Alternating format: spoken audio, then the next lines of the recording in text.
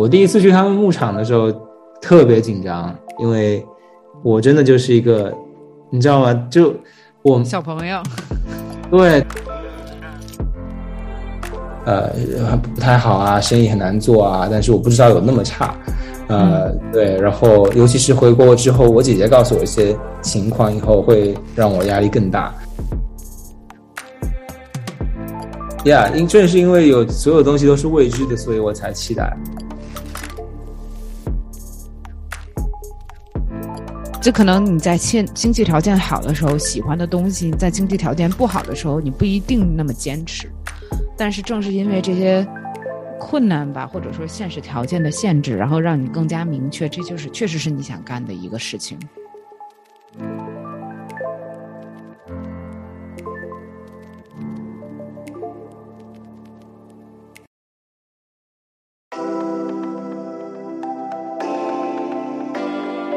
Hi, I'm Amy 天一照, a Chinese living in America. And I'm Meg, an American who married into a Chinese family. We're the host of The Spark, a podcast that explores what it means to traverse between cultures, interrupt barriers, and create connections. 大家好，我们是火花电台，一档致力于打破文化边界，偶尔以中英双语录制的播客节目。欢迎你和我们一起用对话启迪思想，用好奇点亮可能。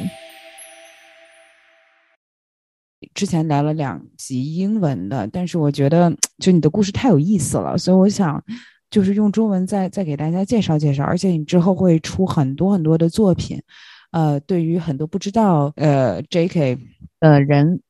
他其实是一个纪录片摄影师，然后他会有非常非常多的以后的中文的作品或者双语的作品，然后在各种平台上面上线，所以我觉得他的故事用中文来讲的话，应该更能影响到很多很多的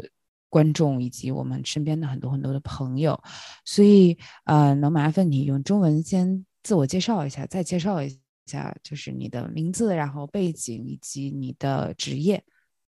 好，没问题，谢谢你Amy 邀请我来到你的播客。我叫楼佳凯，我的姓是楼，高楼大厦的楼，这个姓在北方很少见啊，就是北方楼业的楼啊？不是，楼业的楼是没有木字旁的，楼业的楼是高楼大厦的楼是要木字旁。对，我是有木字旁的，所以在国内算是一个罕见性，但是在江浙沪一带会有一些吧，主要在浙江然后对，我是一个纪录片导演跟摄影师，刚刚从美国回来，搬回中国，之前在美国的一所大学叫蒙大拿大学念新闻专业，然后毕业以后在美国工作了1年多，是一名全职的一个视频总监，加上一个自由纪录片导演跟摄影师。那你的这个生活在美国生活了非常多年，你是高中之后出国到美国的，对吧？对，我是对，我也不算特别早吧，因为很多周围的朋友都是初中甚至高中甚至初中就出去了。我其实当时也想初中毕业就出去，但是我当时我身体不是很好，我从小就有抽动症，是一种神经疾病。我初1的时候特别严重，然后休学了1年多。其实我那段时间就每个月都去北京治疗，可能有30-40趟吧，我一直去到高1为止。真的然后所以我其实是自己一直有想去美国念书的想法，但是我爸妈不同意，他们特别担心我的身体状况，所以到高2的第1个学期的时候，其实到高1的下学期我的身体状态其实就越来越稳定了，然后也停止接受跟任何药物治疗了。虽然说也没有好，但我也就接受它这个一直伴随我的这个现实了吧。因为这个疾病它很难根治它在如果你很早发现它，然后像现在这样的技术的话，会临床经验很丰富，然后你如果及早治疗加上现在的一些临床经验，其实很多人都可以在10多岁的时候就完全康复，但其实我治疗的也很早，我5岁一发现就治疗，只不过那时候比较罕见，在国内医生也没有那么多临床经验，然后再加上一些其他可能存在的原因，所以就到现在都没有好。但我已经接受它可能伴随我一辈子的这个现实了。所以我高二第一个学期还没念完的时候，就跟我爸妈提出我非常想去美国念大学。我爸妈其实也挺快同意了。对，然后我这个发生的很突然，我就比如说前一天我还在学校上着学，然后第二天我就从学校把所有东西都搬走了，然后就非常突然。对，尤其是因为我特别不喜欢国内这个高中的，其实初中也是初中高中的这个就是学习环境、生活环境，因为我是住校的，我们义乌的高中基本上都是住校的，然后一周就是有5天，从周天到周五都住在学校。然后我觉得很压抑，然后每天就是在教室里，就相比于我的小学、幼儿园来说，就一点都不快乐。我小学是我特别快乐的几年，到初中、高中以后就，我挺讨厌那个环境的，然后我就很向往美国的一些学习跟生活。对，然后后来我高二的第一个学期没念完，我就离开了学校，但是我仍然把学籍保持在高中里面，然后每次的考试就重要的考试我还是回去考，因为要拿高中毕业证嘛。但是我其他时间都一个人在杭州学习托福跟 SAT。那你对摄影的这个热情是那个时候就有，还是之后慢慢的在你到了美国，尤其又是蒙大拿大学，在自然森林之间的这么一个大学，你这种对摄影和记录的热情是你一直以来就很清楚的吗？完全不是。是吗？对，完全不是。但是我从小其实就喜欢拍照，喜欢录像。只不过我小时候比较小的时候也没有接触过这些相机啊什么的。但我爸很年轻的时候有一个那种柯达的胶卷的相机，以前我小时候也会拿起来瞎拍。然后他之后又买了一个那种 DV 录像机，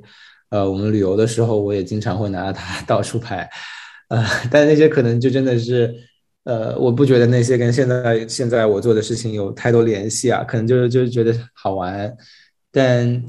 可能到初中、高中的时候，我发现我就对拍照还挺感兴趣，但那时候也都是用手机拍嘛。然后我就喜欢记录家人，记录我们出去玩的时候，的一些画面、一些瞬间。但从来没有想过未来有一天我会成为一名纪录片导演跟摄影师。然后到美国的时候，其实我去刚上学的时候，我也完全不知道我要念什么专业，我完全是undeclared， 因为在美国大学可以不用像国内那样，进学校的时候就需要把专业定好嘛，所以我大一的时候完全就是在上各种乱七八糟的课。我就凭自己的兴趣上。我上了一些，比如说我上了，其实我一开始是有非常浓厚的对农业跟那个林学、什么野生动物保护之类的这些兴趣，尤其是我们学校在这几个专业都是全国领先的，就非常好的几个专业。然后所以就一开始就第一个学期报了好多什么林学的、野生动物管理的、农学的这些基础课。但是它涉及就我念了他们，然后后来发现其实我不适合，因为它涉及到很多生物知识，涉及到很多化学知识。我从小就不擅长这数理化这些。然后对，我就没有继续下去。但是我后来就是还是发现了一个在农场实习的机会，所以那个是我很感兴趣的，所以我就在我其实我人生中的第一个实习是在美国的一个农场做了1年的农民，非常快那是一乐的一段时个什么样的光。经验？你在农场干嘛？我们就是实习农民啊，我们是兼职农民，每周有2到3个半天需要在那里干活，所有就是正常农民要做的事情我们都得做。它是一个不是那种大家眼里的想象中的那种美国的大型机械化农场，它不是种玉米、小麦之类，它是一个不是啊。对，它是一个以果蔬种植为主的有机果蔬农场。外加一些2头屋的猪和很多蛋鸡下蛋的鸡，所以我们具体工作内容就根据季节的不同会有一些变化，比如春季的话，主要是修理那个温室的，就是要准备在温室大棚里面种菜，因为蒙大拿的冬天非常久嘛，就别的地方春天的时候我们还下着雪呢。所以就在春天的时候，一开始我们在室外完全没法种菜，我们会先在大棚里面就是准备各种各样的东西，然后在大棚里面进行播种，然后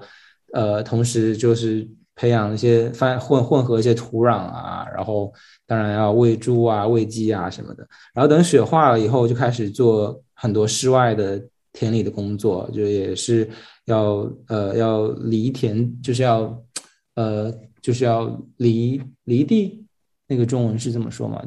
就是也是要对那个土壤要做一些准备，然后完了播种，应该是差不多吧，就这个意思吧。差不多犁地嘛，对吧？对对，犁地但当然我们是用拖拉机，有专门的器械犁的，然后我就负责驾驶，开着一个拖拉机在那犁地，完了就要大规模的播种啊，然后到五月份的时候就会有第一波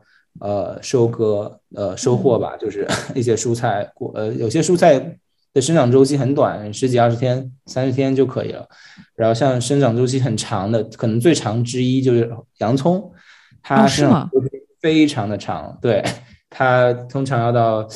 秋季秋末我们才收，但是我们就是大规模的，我们那个种子都是几万颗播的，所以就产量还算比较大。然后到夏季的时候也是大规模的、比较高频率的播种、收割，然后我们还要做的一个工作就是负责带领那个，就是基本上每周都会有一些来我们那儿参观的小朋友，幼儿园小朋友或者小学生，然后我们这些实习农民需要带队给他们讲解，就是给他们做一个 tour guide，讲解这个农场里的这些东西。然后夏天的话，我们还要自己做饭，就做午饭。每天都会按照当天收割的这些有机蔬菜，然后做一些就我会给他们做一些农家小炒，中式农家小炒，让他们都很喜欢。所以我基本上就是每天都在给他们做饭，因为也不是所有人都做饭，我们就派几个代表，然后对，就给他们做嘛。然后到秋天的话，也是就以收割为主了，就完全没有播种，全部都是收割，就是一个丰收的季节。然后也是有很多小朋友要来参观，然后还要准备那个就是最忙的时候就是 Halloween 万圣节之前那几周疯狂的收割南瓜，疯狂的对，然后运往各个地方，然后还是那个时候也是我们要把那个猪送到屠宰场的时候，基本上就是到10月11月就要把猪送去屠宰场了，然后对非常充实快乐的时光吧，我觉得就跟我后来的专业虽然完全没有什么关系，但就是我觉得就莫名的在美国找到了一些就跟我的 roots 就是跟我的那个在中国的这个根有一些莫名其妙的联系，因为我家就是我全家都是农村户口，然后我们在老家也有房子有田，我爸爸我奶奶我姑姑都义乌人哈，对，仍然在种地，就我们现在仍然在有地在种，当然不是商业的，就是自己吃的。然后从小也经常会去田里做一些捣乱的事情，奇奇怪怪的事情，所以我就完全就是出于自己的兴趣和对这个美国这个有机农场的这个模式的这个好奇吧，所以就做了这个实习。完了到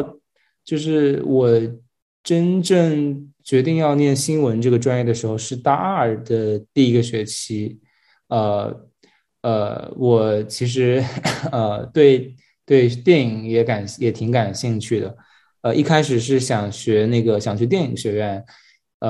读这个 media arts， 但是后来听说我们学校电影学院很水，就很一般，所以我就没有去，但就上了他们的一些网课。但是后来听说这个新闻学院非常非常好，然后但是在新闻学院里面就是也可以做，就我之前就是脑海里的新闻，就我的 stereotype， 我的这个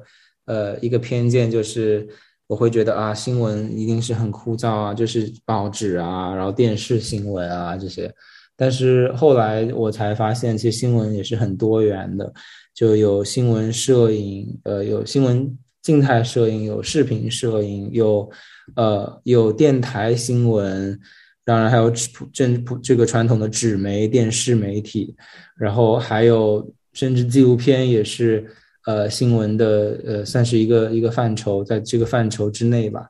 然后我在大一的我在大一的第一年去到了我当时在我所在的那个城市的一个电影节叫班夫山地电影节，是全世界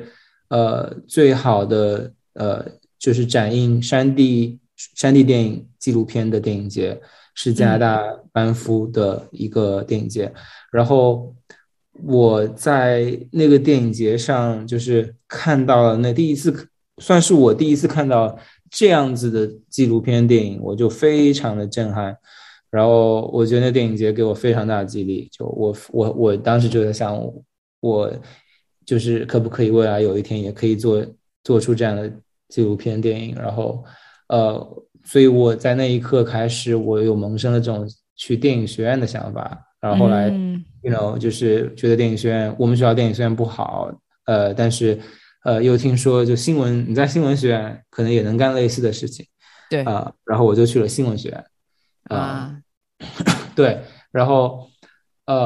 所以我在大二那年正式开始在新闻学院上那些基础课，完了很快一切都很顺利，进了专业，然后认识了一大帮后来现在的好朋友教授非常有趣。然后在大二的下学期就开始在我们学校的就是我们学生运营的一个独立报纸工作，一直到我毕业为止。就作为一开始我进专业之后就是做的是新闻摄影师，我主要的方向是新闻摄影。然后到大三的下学期吧，应该是对，大三下学期稍等一下，是大三的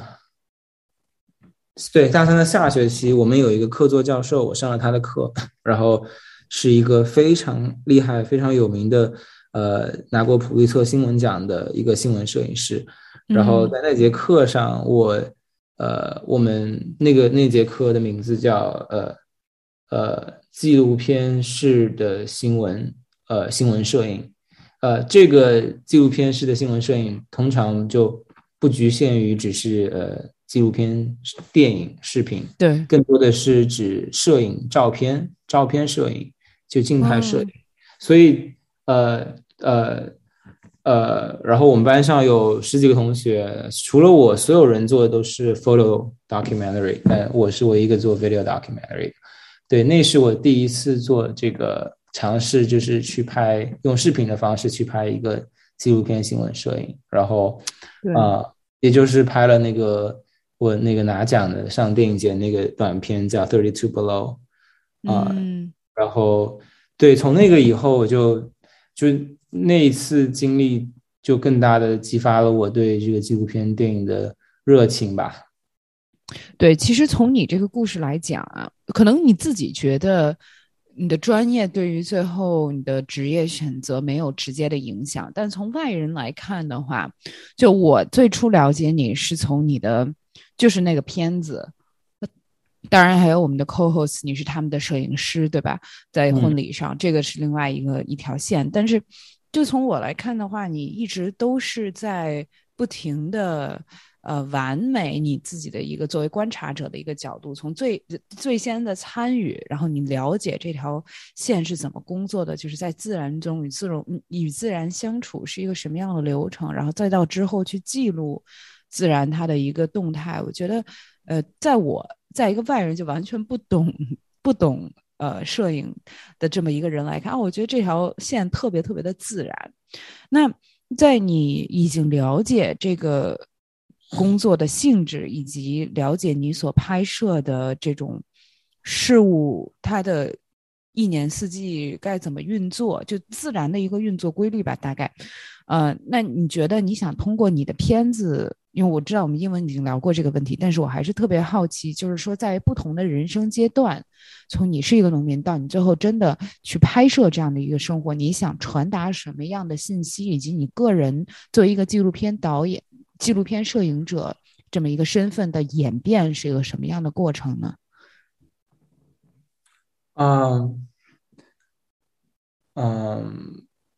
这个问题有点长啊，让我稍微整理一下。没事，如果再让你去拍，你这个人他是有什么样的一个成长和变化？我觉得我可能还是会像原来那样拍，就是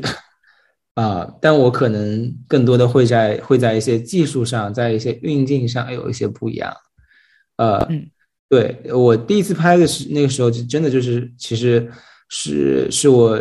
我当时完全就是一个白纸，然后什么都按照我的第一感觉 就是我第一想到想怎么拍我就拍什么，但是在在技术上可能就没有那么成熟，然后你就让我再重拍的话，我说实话，我不知道我从来没有想过这个问题，你知道吗？我之所以会这么想，我跟你说，我告诉你，我为什么会这么想，知道是因为从一个外人来看，我可能会，如果我不认识你的话，当我看到你的我只能通过你的作品去看到你，所以当你有一个作品出来的时候，作为一个观赏者，我会和你之前的那个作品做一个对比，然后从这个之间的差距来了解他的这个成长经历，以及他作为一个创作者的这么一个历程是什么样的，因为这个是我来了解你的一个方式。所以OK， 如果跳出朋友的这个界限，我觉得其实我现在再回看我第一个那个短片，其实我自己会觉得很不成熟，有很多不足的地方，包括在我那个整个影片的表达上都是就是很直白很简单。如果我现在再去做的话，我会想的让它更加的不那么直接，更加的就是 artsy 艺术一点点。就我会在这个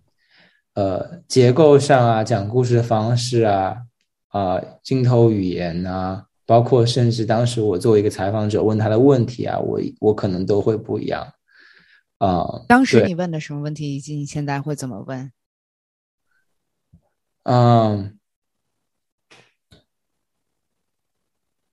我觉得我当时，其实我当时，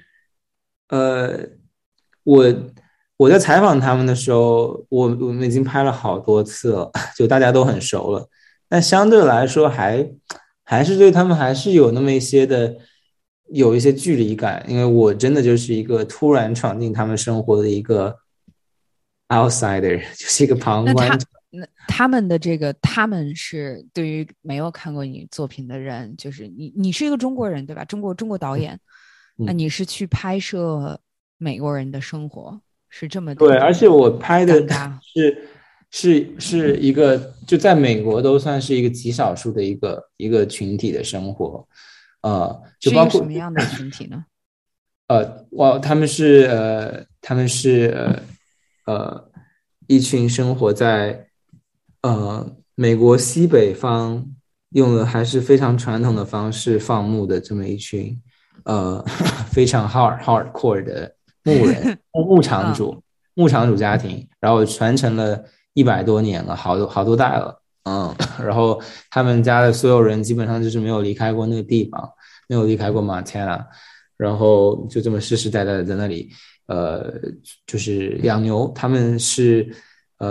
养牛的，然后就算是规模蛮大的牧场了，牛场了，因为他们有我想一下中文的话是多大，2-3万多英亩吧，就我不知道换成亩是多大，反正就是巨大无比，就看不到边。有个万。然后对，然后他们牛就有四五千头，然后光每年我拍这故事是他们在冬季跟初春这个母牛产崽的这么一个故事，因为通常牛的这个产崽季节，就是他们要生小牛的这季节，通常从2月底开始，一直到4月底、5月初，基本上就在冬末初春这个样子。但是因为 Montana 的地理位置、气候环境，我们那边的2月、3月是一年中最冷的时候，所以不管是作为母牛，还是刚出生小牛，还是这个牧场主，他们在这个时候都有很大的这个挑战，就对他们来说都很难，因为实在太冷了，而且他们牛的规模也比较大，就每年光要产崽的母牛就有1000多头，然后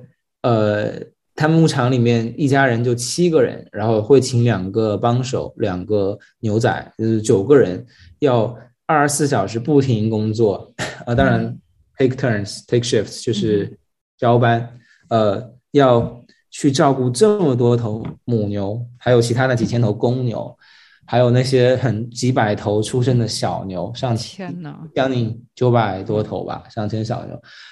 刚出生的小牛，所以是非常大的工作量，然后也是就常人无法想象的一个生活场景吧。我很好奇，所以当我听说那个我其实1月初的时候，1月末的时候在寻找这个故事，在寻找我要拍的这个项目，然后刚好就是巧合听到这个事情的时候，我就赶快就是去通过各种朋友找这个潜在的这个可以拿来被我拍的这个牧场主家庭，然后也算比较运气，通过朋友的朋友找到了他们，对，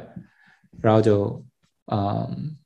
开始拍了。我第一次去他们牧场的时候特别紧张，因为我真的就是一个，你知道吗？就我小朋友，对他们来说就是一个就是从中国来的，然后而且I was doing 我做的是一个课作业，但是我朋友的朋友呢传达给他们的是就那感觉像是我是一个电视台来的，要拍一个很大的纪录片，然后他们都很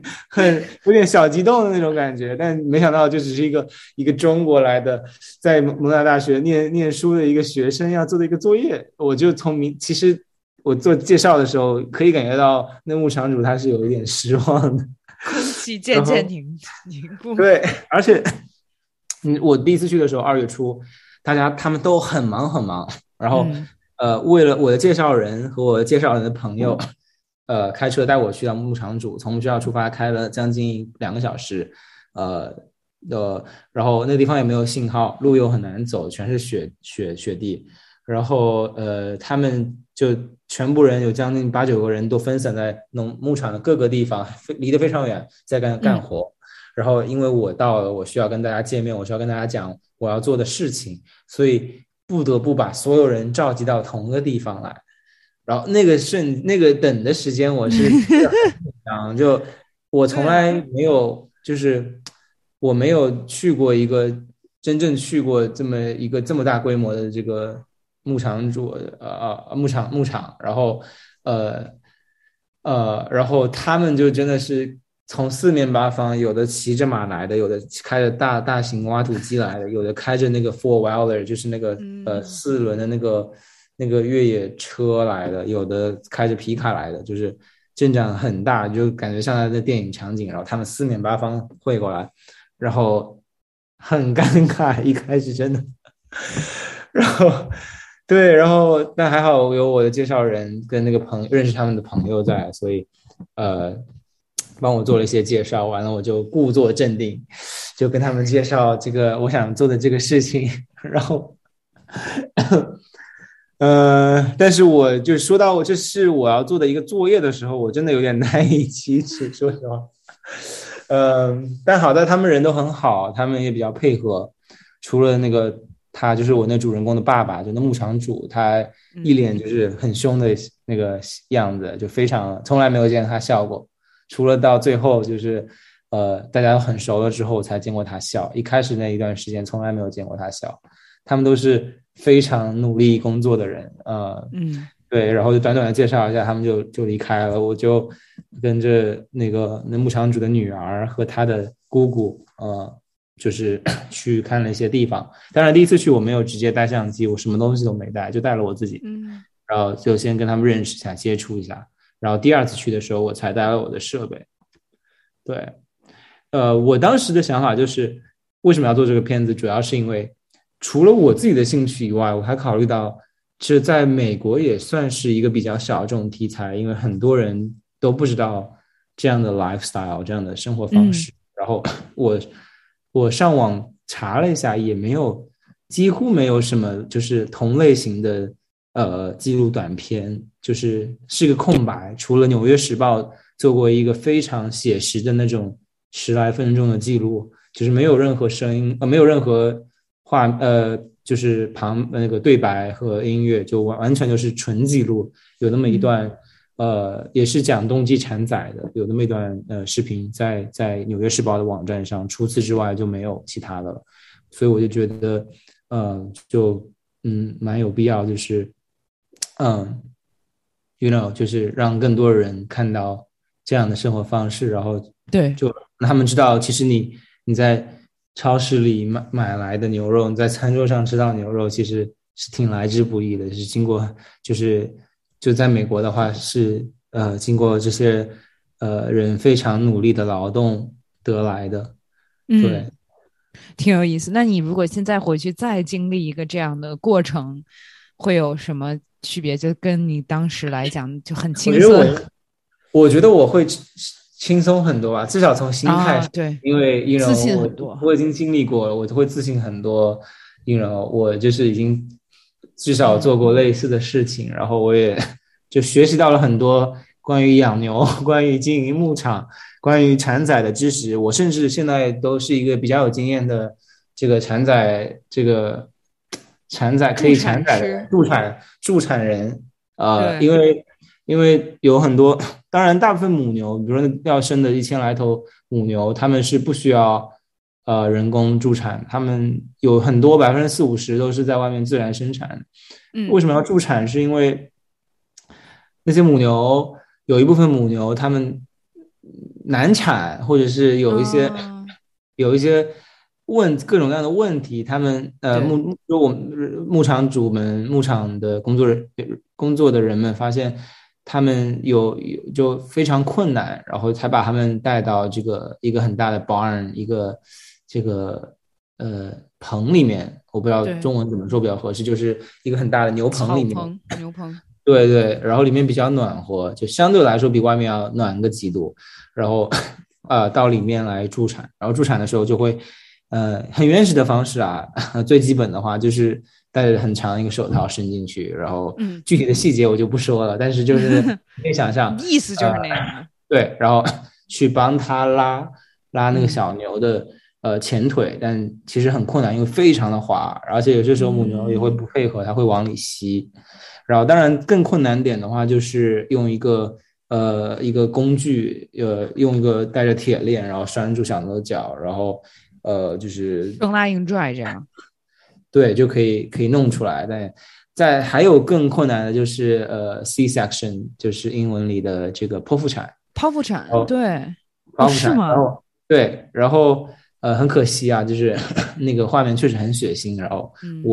我，而且那天我刚好到的时候，他们已经快结束那个剖腹产的手术了，所以我没有来得及记录。然后就通常在美国这么大规模的牧场的话，那牧场主里面的女性一定是就是有非常专业的知识和丰富的经验，可以自己进行剖腹产，他们不需要请兽医，他们都是就是有专门学习过。对，像我拍的那个牧场主家庭，他的姑姑和他妈妈就是他们家的兽医，他们负责给所有母牛剖腹产，通常一年会遇到个1-2头、2-3头，在1000头左右里面，就还是很小概率的。然后我的主人公他跟我一样大，也是96年的，然后他现在正在学习这个剖腹产手术。对，那牛的恢复跟人的恢复也是差不多的吗？就你剖腹产完了以后，它也需要一定的恢复时间啊？那不是，我觉得他们要强壮的多，他们真的强很多。对，包括小牛，你刚生下来生下来就能走嘛，对吧？没几秒就睁开眼睛，没几秒就能站起来了。对，就很快。然后我为什么会我为什么有经验，就是在助产上比较有经验，是因为有好几个晚上我就是在那过夜的，然后过夜的时候我也没睡，我就是在拍他们晚上的时候的劳动。然后有些时候因为每天都要生几十头牛，就给几十头母牛助产，那我不可能就是每头牛在那拍，因为素材太多相同的类似的了，所以我就拍了一部分，但其他的时候我就在帮他们一起生。对，挺好。然后他们也真正参与到劳动的一部分。对，然后他们也挺乐意教我的，非常乐意教我。他们也觉得很有意思，一个中国人，一个从中国来的人要来这里帮他们生牛，然后对，而且就是我当时接触那些人，真的就是完全就是就是纯正的美国乡下人，真的是 redneck， 真的就是红脖子。然后我相对来说没受过什么好的教育，然后讲话也粗里粗气的，就非常的那种乡下人感觉。他们人真的很好，对我真的非常好。那个姑姑还给我准备了一个房间，给我准备了床，铺了被子，说我如果太累了就去他们家里休息。然后对，但大部分时间我都住在那个牛棚里面。对，因为比较方便嘛，要拍摄的话。真的，我其实之前我就觉得很有意思，就是你怎么去想到拍这种生牛的这个事儿。但是后来你刚才说的一点确实点醒了我，就是这个事儿它不仅在中国人看来很奇怪，就是美国人怎么畜牧，那美国人也很少见的。所以其实作为一个就是记录者或者创作者，确实这样的事物是特别特别有价值的一种发现。因为就你会去主动的去记录，或者去主动的去发现让你感兴趣的一些东西，就已经没有其他的这种什么在哪国呀或者怎么着的这种束缚，我觉得是非常自由的一种创作方式。那你现在已经不在美国了，对吧？咱们现在已经回到中国了。那现在有没有就在中国，你有没有发现特别就是你觉得挺神的一些、挺魔幻的一些细节或者是事物，你想去记录的呢？当然有啊，其实我想拍的东西特别多，挺多的，但是我最想拍的2个事情，一个也是和中国的牧场相关，还有一个就是跟山地纪录片电影有关，跟滑雪有关。然后那我先讲前面这个吧，就是我这个我们上次英文的播客里面也聊到过，对，就我在蒙大拿的时候认识了一个好朋友，是比我年长很多，他已经50多岁了。然后他是一个算是在 Instagram 上的一个网红，但是一个非常特殊的网红。他是一个没有 Packer 用中文怎么说比较合适？赶骡子的是吗？赶骡人是一个赶骡子的人，可以这么说吧。对，但他不单纯的只是赶骡子，他就是要负责把很多货物装在骡子上面，然后送到一个很偏远、很遥远的一个地方，没有公路的地方。他是一个，首先他是一个很有特点、有很多特征的一个人物。他是前海军陆战队的一个军人，然后他有一个自己的牧场，然后有很多马，有很多骡子，他也有一家自己的电工公司，就他有好多雇员，就是做一些电力上的一些工作，然后他又有一个自己的马鞍商店，就是一个手工制作马鞍的这么一个店，那么一个 studio 一个作坊。然后他同时也做很多登山滑雪，但他跟人家不一样，他骑着骡子去登山滑雪。然后他又对中国文化很感兴趣，他的儿子之前有在中国好像是在中国交换生吧，然后他儿子在中国念书的时候还去一趟中国。他去了之后又发现中国原来不像是美国的大部分媒体里说的那样，就他就爱上了中国的美食，爱上了中国文化，爱上了中国人。然后我认他之后，就我们聊了很多，其实就是他有很强的这种表达欲，就是想表达给更多人，就是让他们就不要去相信媒体上说的事情，然后希望大家能够真的去到中国去感受，去看看。然后那我就想到了我们为什么就是不可以就拍一个纪录片，当然这个要在 COVID 新冠疫情之后才可能实现。然后我们可以在相同纬度的地方，在中国，比如说新疆或者内蒙古或者青海，找到一个这样跟他做的非常类似工作的这个赶骡的人。如果中国还有这样子的人的话，我相信是有的。然后我们有没有可能就是让他们中间做某种连接，让他们安排一次会面，然后试着我那个朋友美国人，他很想来到中国体会一次中国式的赶骡子。然后对，然后就顺便会进行一个很深的这么一个文化交流。然后我们就其实很想一起做一个纪录片，有可能是一个纪录长片。对，然后就会是一个很酷的片子，是因为首先这故事本身我觉得就非常独特。是一个没有人拍过的这么一个故事，一个题材。然后其次就是也怎么说呢，就是尤其是现在中美关系越来越僵吧，可以说最近。然后我觉得纪录片是很好的一种方式，能够就是相对的缓解一些人，就很多人普通人对这个两国关系的一些误解或者一些看法。因为虽然我自己是新闻专业，但我其实对传统新闻不是就我为什么现在没有做传统新闻，想去做纪录片？这个我觉得对我自己来说，我的主要原因是，我觉得传统新闻相对来说会比较生硬的把一些来报道一些事实，或者就是还是会带多多少少都会带一些偏见，或者从自己观点这个对立场观点来出发去报道。虽然说纪录片也不是完全客观的，但是新闻就是我觉得会反而会加深就不同种族、不同国家之间的矛盾。我觉得他并没有就是去柔化他的这个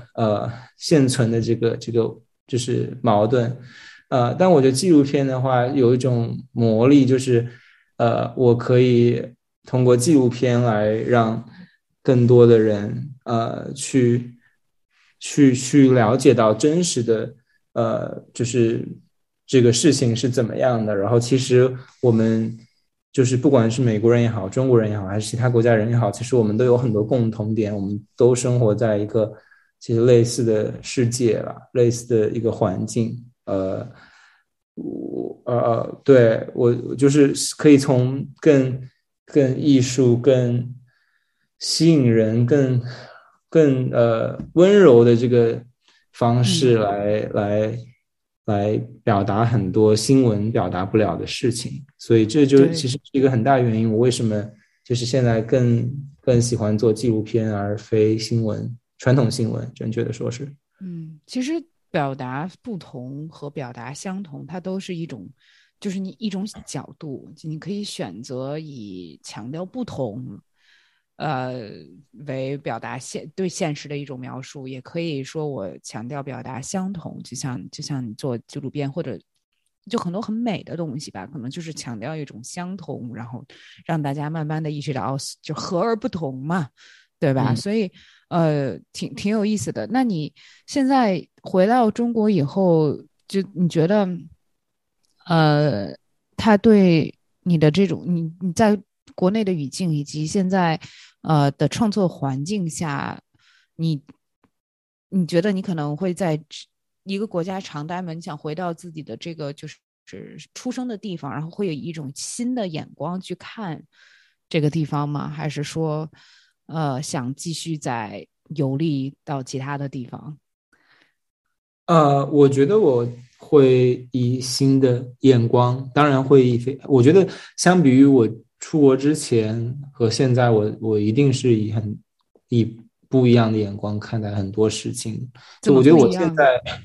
在我出国之前，首先我觉得我会稚嫩很多，我没有那么成熟，我想事情会简单很多。即使我觉得在同龄人里面，在5、6年前自己也算是比较早熟，但是我现在回过头来看，仍然就觉得我没有那么的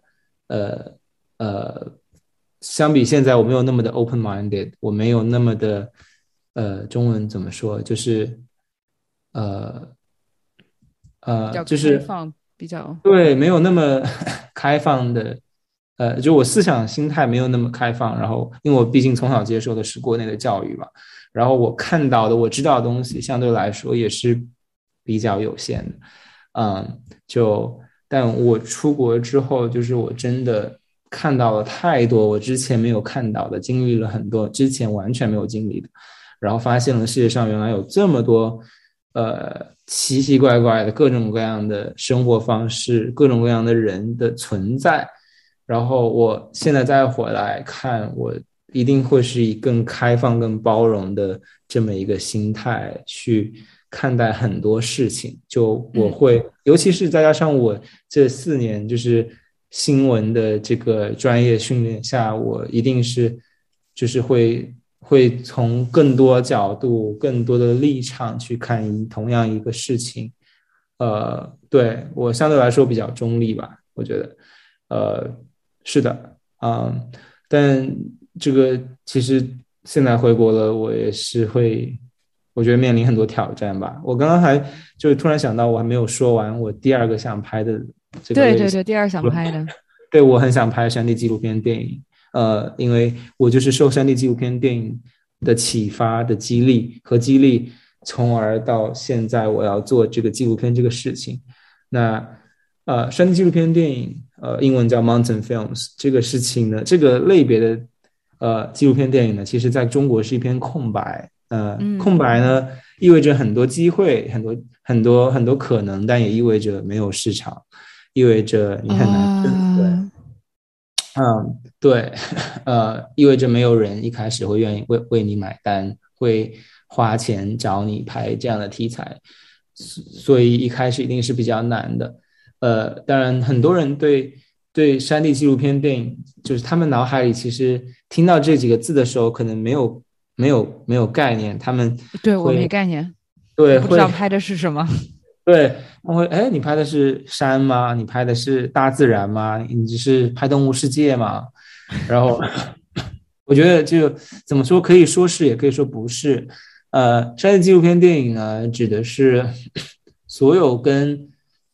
通常是指跟自然有关的人的故事，而非单纯自然本身的故事。就我不会把动物世界，我不会把动物世界，我不会把什么蓝色星球，比如说那些 BBC 的那些自然类纪录片称为山地纪录片电影。我觉得山地纪录片电影讲的不是景的故事，它讲的是人的故事。但是这个人的故事，它是和自然有着深厚的这个连接的。比如说我们拿一些大的例子来讲可能比较好理解。比如说去年奥斯卡最佳纪录片 Jimmy Chen 那个华裔导演金国威的纪录片电影叫 Free Solo， 中文叫徒手攀岩非常震撼的一个纪录片电影。那个就是山地电影的典型。当然它很有名不一定要那么极端，因为他的故事非常的极端，非常的就是全世界真的你可能找不出第二个第三个类似的这个故事但他就是讲的是这个人的故事，但是他跟自然是紧密相连的。他是一个全世界最有名的攀岩运动员之一，然后他做了一件非常疯狂又伟大的前人没有做过的事情。对，然后那还有就是我再举个例子，比如说你是一个普通人，不是运动员，但是你对一些户外运动有着非常大的热情，然后你在坚持的做这个事情，然后你有一些很与众不同的经历或者故事然后我想要把你这故事讲出来那这也会是一个 mountain film 的一个类型，就是山地纪录片电影的一个类型。不一定说你非得是什么专业的运动员做着很极限的事情。对，我记得之前有听过像护林人的采访或者是那种动物研究人员，就常驻山里的那种动物研究人员，大兴安岭那边有一些这样的个体，我觉得都还那些环保类别的也算是 mountain film， 就是对，这属于环保类型是吧？这个就是mountain film 里的一大类，我觉得就是 conservation， 环境保护，就是这个也算是在 mountain film 这个，就是比如说美国最大的山地纪录片电影节就是 Mountain Film Festival， 在科罗拉多。那它每年这里面都会展映一些跟 conservation 环境保护相关的这个影片，这些东西在中国其实不能说完全没有，但是有的那些在制作上面也是相对的非常参差不齐。大部分呢有的也只是那些国媒央媒做的一些非常传统的电视纪录片拍的相对来说会很比较死板，比较没有就是让你感觉就是一个电视纪录片吧。但我很想做的是这种比较具有电影感的这种纪录片但相对来说就是在你需要在制作上面更下功夫，更高水准的这个更高制作水准的纪录片吧。中国其实挺缺少这个的因为这在中国这纪录片还是一个非常没有说白一点就没有钱的这么一个行业吧。大这家都个我觉得会全世界纪录片都挺缺对钱的。全世界都这样，但相对于欧美，我觉得中国就是比他们落后非常更多。对，本来就在全世界就不是一个很多 money 在里面的这么一个很多钱在里面的这么一个行业。那中国的话，就那发展肯定要比人家更加落后很多很多。是的。其实这也是为什么我想就是把你的故事用中文记录出来，因为一个是以后你想攻的这个市场是在中国，就虽然平台我们很小，但是我觉得就你的故事太有意思了，那你可能会越多的去表述你的故事以及你的想法，可能就 put it out in the ether， 然后就可能会有人真的会听到，然后去来联系你，然后或者去在某种方面帮你找一个赶罗人之类的，对吧？这个都是我因为我很希望能看到这样的片子。谢谢，那是我找到一个合适的中国的一个主人公，中国赶罗人，对，是我今年的，请联系我们。是我今年的目标之一，就我今年的工作的一个目标，很大的一个目标之一吧。对，虽然说it's not 不是一个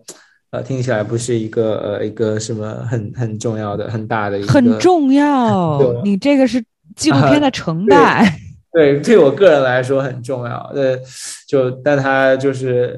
是不是一个这个就怎么说呢？就是我要做这个事情，目前情况所有的费用需要我自己承担。我没有就是就所有东西想投他的想投资的也请联系我们。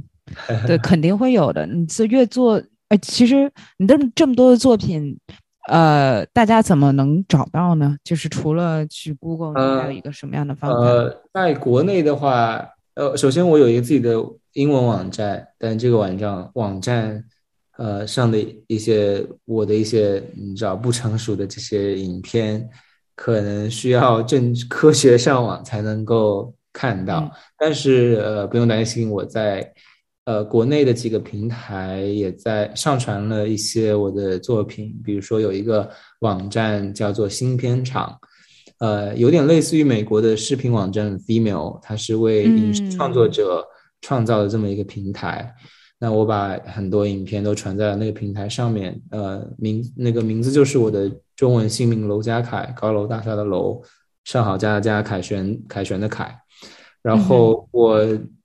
回国之后也最近几天弄了一个 B 站的账号，然后那个名称，但是发的影片很少，因为我最近其实就在做一些翻译跟打字幕的工作，因为我做的影片都是英文的，但好在他们都不是很长，基本上都在10多分钟这样，所以我自己也能够翻译和做字幕，然后传在 B 站上面。B 站上的账号叫JKLOU，对，然后回国以后也我还有一个视频号，叫应该就叫 JK 佳凯吧。然后我刚刚你发给我就把你的所有的这些没问题。然后前天注册了一个小红书账号，这是完全全平台。对，但我没有弄那个抖音什么的，但有还差点。很多朋友推荐我那个弄，但是我现在还没有。我觉得我的内容大家应该不感兴趣。感兴趣的超酷，我真的觉得感兴趣的，还是我感兴趣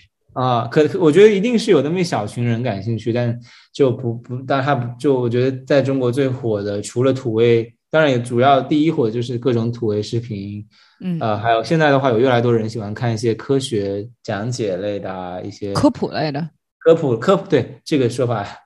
比较好，科普类的视频现在有非常多人看。但我觉得我的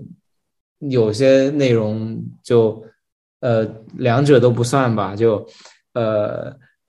以我也不知道大家会不会有人看。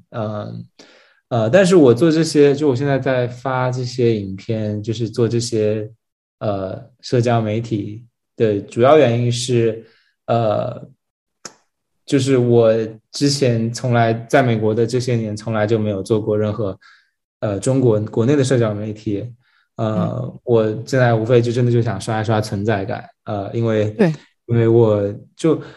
我现在目前是一个自由导演跟摄影师，但想做一个自由导演的摄影师，很重要的前提是你被人认可，你被人知道。如果你就都没有人知道你，那你很难去得到一些得到一些工作。所以我现在当然我也有主动的去联系一些我想要跟他们合作的这些公司或者人。然后除了这个主动联系以外，我就是也会想在一些国内的社交媒体上分享一下我的一些作品啊，我的生活啊。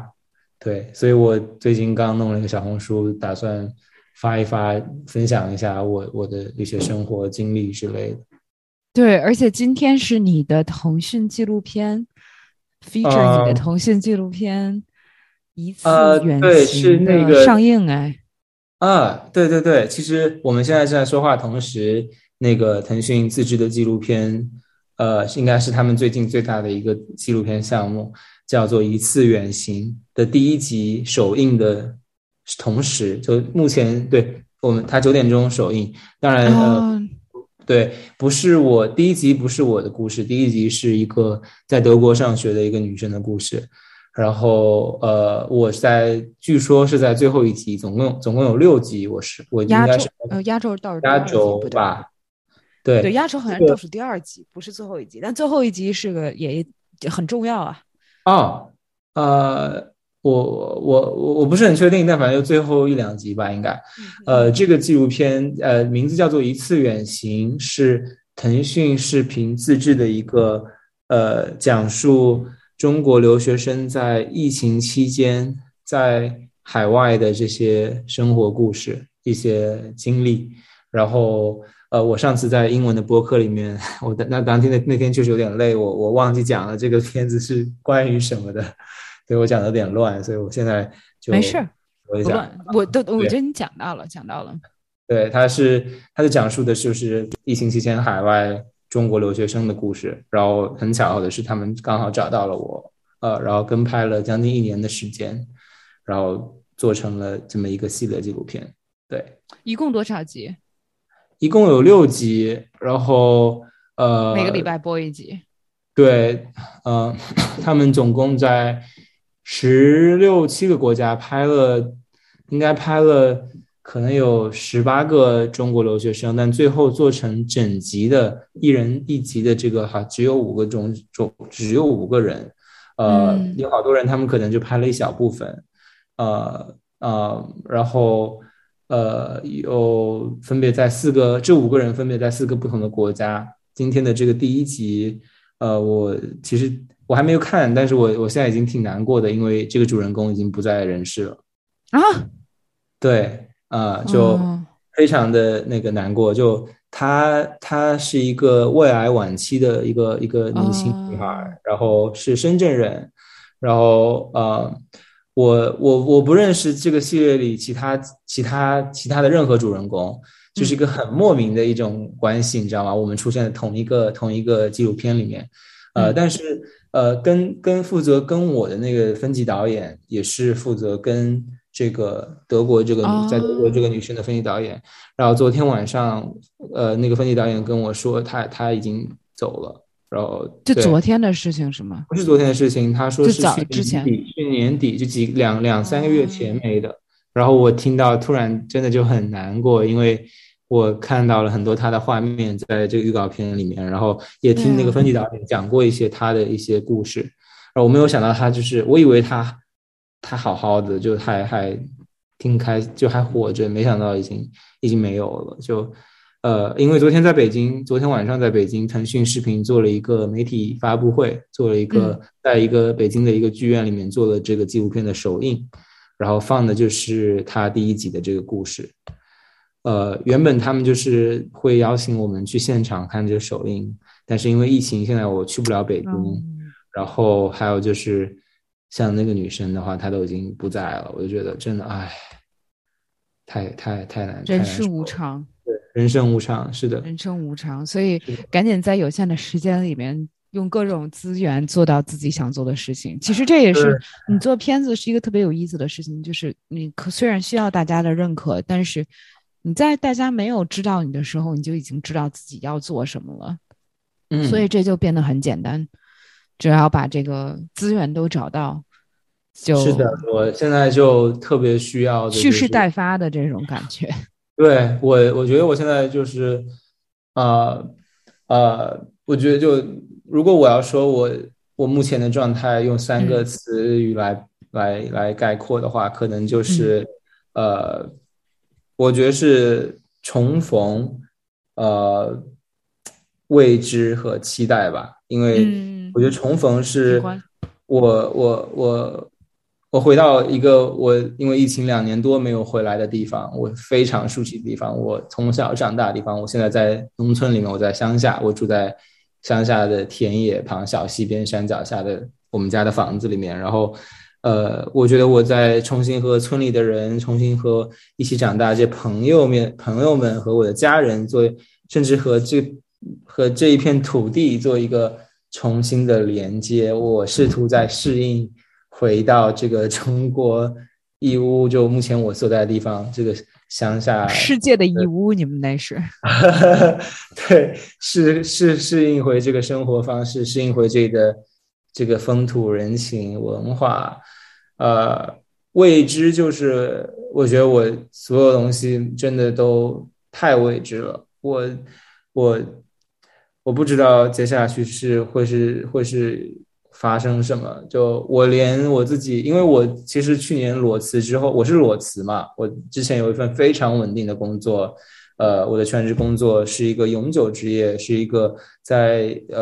公立大学的这么一个职业，也就其实在中国家长眼里就是那种所谓铁饭碗的工作，就非常稳定，然后福利很好，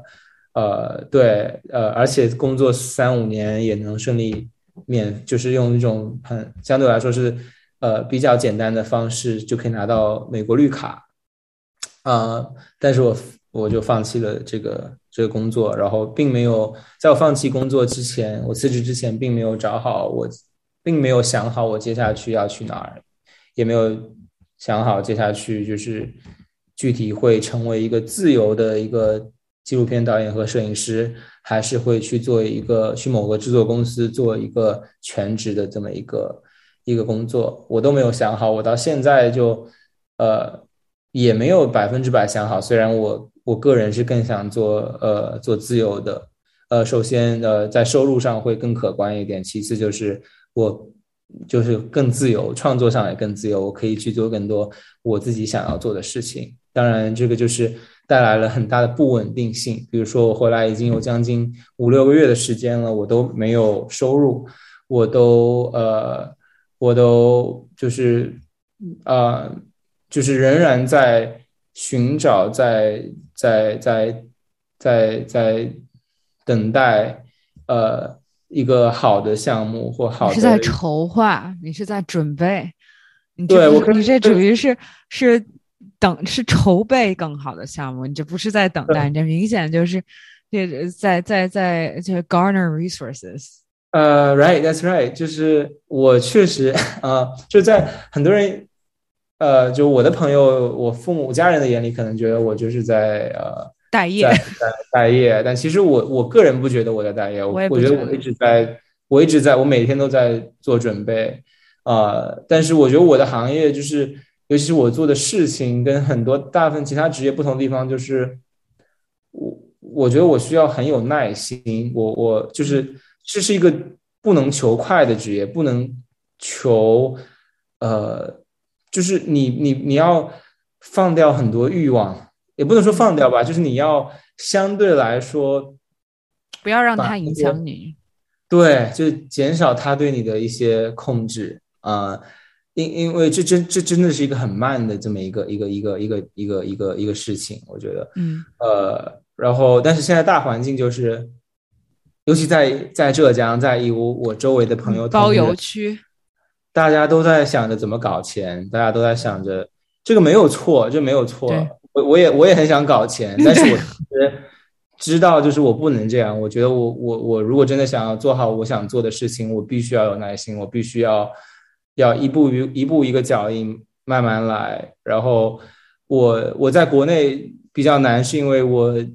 首先我所有在这个相关领域的这个人脉，我全部都在美国。我觉得这是可能是相对来说一个在美国生活学习跟工作的一个小弊端吧，就是我的相关职业的所有人脉资源都不在中国，我在中国就几乎没有什么认识的这个行业里的人，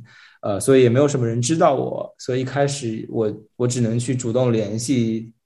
其他人，然后让就是 get myself in their radar， 让他们知道我的存在，然后希望如果有缘分有他们就是互相 OK 的话，我们可以有机会合作。对，然后还有就是我得不到就怎么说呢？我虽然我觉得我家人不是特别真的了解我做的这个事情，但他们大致上就是也知道我试着去教育我爸妈，就是我告诉他们我想做的事情，我做的事情，但确实就他们那一辈人会比较难理解，而尤其我父母都没有受过什么教育，他们小学念完，初中都没有念完就出去打工，出去谋生存了。对，然后但我觉得还好，我觉得我父母也没有就催着我要出去啊，虽然说他们心里可能是很想我早点出去工作什么的。对，但我其实我现在就是处于一个完全靠自己的状态，因为我父母已经给不了我任何经济上的支持，我对这个是很现实，会比较给我压力的事情吧，就是如果我想做一些我想做一些事情，我想去建一个自己的团队，那一开始我就没有这样的经济实力去做。那相比于可能有我的一些朋友啊之类，尤其是在浙江的这些朋友，相对来说他们家庭条件非常的好，然后他们会相对来说起步会容易一些。对，主要是其实我回国很重要一个原因就是一些家里发生的一些事情，然后我才就是真的就是让我非常想回国。对，我爸妈其实在过去的是将近7-8年里吧，做了非常多错误的投资的决定，然后包括他们自己的生意也经营非常不好，然后对，其实他们就是离破产非常近，然后所以我妈妈就是这些年他们就她个人，我觉得她的心理状态很差，她就是有一些那种抑郁的症状，然后休息也很差，就感觉人老得很快。然后我很多事情我在美国一开始我完全不知道，因为他们不跟我说，我只能大致知道一些现在他们不太好啊，生意很难做啊，但是我不知道有那么差。对，然后尤其是回国之后，我姐姐告诉我一些情况以后，会让我压力更大，因为她就是告诉了一些我爸妈没有告诉我的事情。当然，我爸妈会考虑的是不让我担心啊这些。对，但是我自己会给自己很多压力。我并不就是对我其实就我觉得我还算比较坦然的接受这个现实吧，因为I used to live in a fairly comfortable life，就现在我觉得这很正常，相比于你看那些得癌症的人，就活着，这东西不能比，这不能比。对，我就没关系，反正而且尤其是我现在就在美国生活这些年之后，那我在美国大部分这些朋友同学，他们其实都是靠自己的，就没有什么，大部分人都不会没有家里的一些经济支持，只是说在国内，我从小生长在环境里面，大家都